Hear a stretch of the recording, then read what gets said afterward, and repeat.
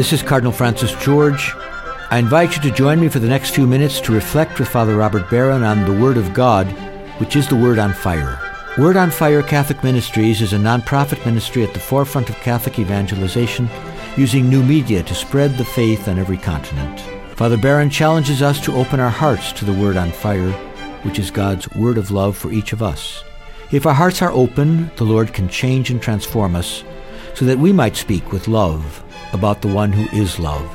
The global benefactors of Word on Fire, with the support of the Archdiocese of Chicago, now present Word on Fire. Peace be with you. Friends, what is it about the story of the Transfiguration that is just so compelling? It's like a play or a movie that we can watch over and over again and still derive new insights. Notice how the Church stubbornly returns us to this scene, convinced that we can never fully exhaust its meaning. I want to take it today as an occasion to reflect on the nature of prayer. During Lent, the Church asks us to do three things: to pray, to fast, and to give alms. Well, let's focus today on prayer. Studies show that prayer is very common. It's a very popular activity in our country. Here's a funny detail. Even those who profess no belief in God still pray. That's how deeply ingrained prayer is in us. But what precisely is prayer? Or better, what ought it to be? I think this story of the Transfiguration is extremely instructive in regard to answering those questions. Let's take it now, step by step. We hear that Jesus took Peter, James, and John with him up the mountain to pray. Now, as you know, mountains are standard biblical places of encounter with God. Encounter with the Yahweh who is imagined as living in the sky. So the higher you go, the closer you come to God. Now, again, we don't have to literalize this, but we should unpack its symbolic sense.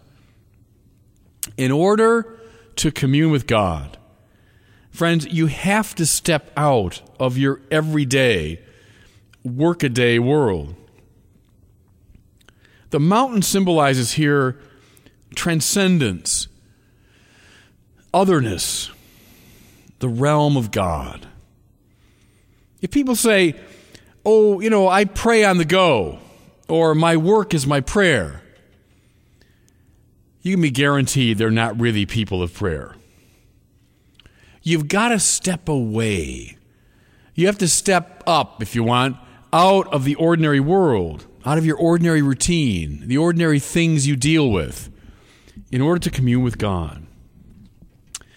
So what's your mountain? What's your place of encounter?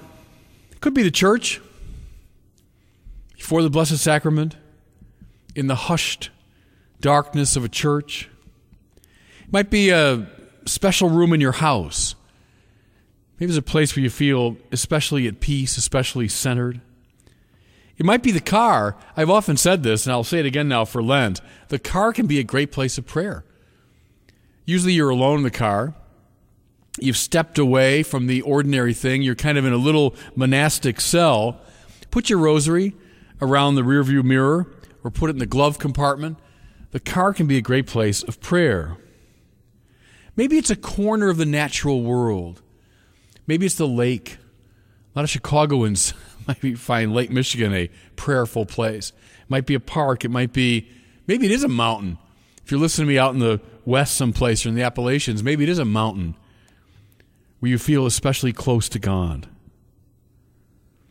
But it has to be someplace where you've stepped away from your ordinary business. And as Thomas Merton said, when someone asked him, what's the most important thing I can do to improve my prayer life? He said, take the time. Good advice. Jesus and his friends literally stepped away in order to pray. You can't just pray on the go. Now, we hear next. While he was praying, his face changed in appearance, and his clothing became dazzling white. Now, the reference here, no first century Jew would have missed it, is to Moses, whose face was transfigured after he communed with God on Mount Sinai. But this luminosity is meant in general, I think, to signal the invasion of God. The invasion of God. In the depths of prayer, when you've achieved a communion with the Lord, the light of God's presence is kindled deep inside of you, at the very core of your existence. Again, to quote Thomas Merton, to pray is to find the place in you where you are here and now being created by God. Deep down in you, you kindle the light of the divine presence. And then that light begins to radiate out through the whole of your being. That's why it's so important that Luke mentions the clothing of Jesus becoming dazzling white. What do clothes evoke? Well, they evoke one's contact with the outside world. The God discovered in prayer should radiate out through you to the world. Listen now, that you might become a source of illumination. Who are the people who become sources of light to the world? Those who are rooted in prayer. We often depict the saints with halos, with lights around them. It's making the same point.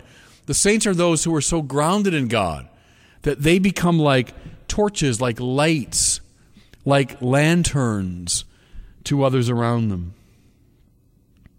Stay for a second now with that image of light. Light is that by which we see, by which we understand. See, if you're a person of prayer, you will be a beacon by which people around you will understand their world more completely. You know, you probably had that experience when you're with somebody who just seems to shed light in every direction. You know, when you're with that person, you not only feel better, more at peace, you actually come to understand things more clearly. That person's a source of light. That means I can almost guarantee you that person is a person of prayer. Now, we hear that when Jesus was transfigured, behold, two men were conversing with him, Moses and Elijah.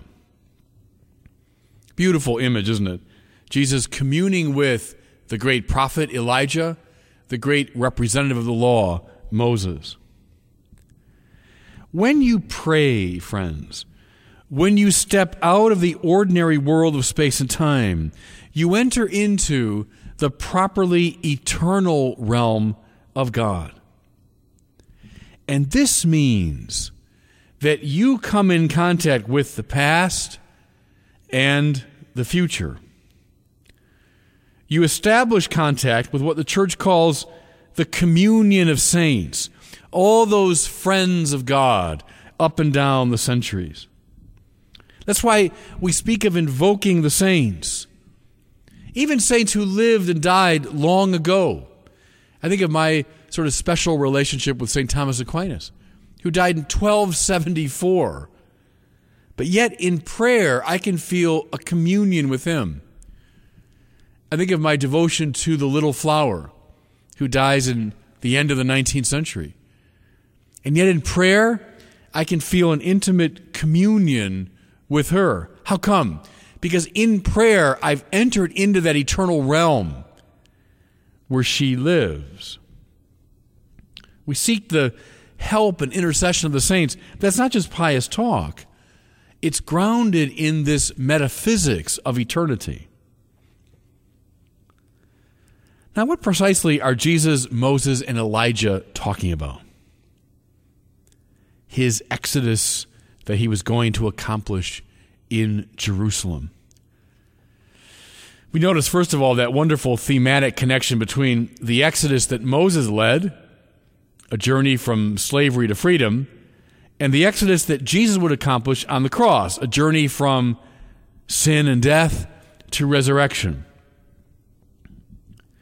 In both cases, both exoduses, there's a great work of liberation and of life-giving love. And see, friends, that is the key. The fruit of prayer in the biblical tradition is always action on behalf of the world. As I've said to you often before, we are essentially a mission religion. Even the highest moments of mystical union are meant in the end to conduce to doing God's work in the world, becoming a conduit of the divine grace. Why do you pray? To commune with God, yes indeed. To commune with the saints, absolutely. Converse with them. But finally you pray that you might become a vehicle of God's grace. Prayer awakens you to your duty and responsibility in the world. We have mystics, poets, contemplatives galore in our tradition. Just think of Bernard, John of the Cross, Teresa of Avila, Meister Eckhart, Thomas Merton. But they all saw, every one of them saw, the essential link between prayer and action. Now, this is why Peter's line is so important. He says, Master, it is good that we are here. Let us make 3 tents, one for you, one for Moses, and one for Elijah. As Luke points out immediately, it's kind of a comic line, I think, but he did not really know what he was saying. A couple things here, I think. When you're in prayer, friends, you're lifted up outside of the world of ordinary experience. You have entered into the realm of God's eternity. You're outside of your ordinary experience. That's why you don't quite know where you are. You don't quite know what to say. There's something that Peter seems kind of lost here, and that's appropriate when you're in this cloud of unknowing, as one of the great mystics called it. But the second point here, too. The point of prayer is not to stay on the mountain. It's not to cling to mystical experience, however wonderful. It is to become so radiant with the divine life that now I can share it with the world. The point is, you got to come back down the mountain. Good. It's good for us to be here. Yes, indeed. That's wonderful. But then you must come back down the mountain and resume the hard work of following Jesus. And this finally now is why the voice from the cloud, once it identified Jesus, specified, listen to him. In other words, don't just admire him. Don't simply worship him from a distance, but rather do what he tells you.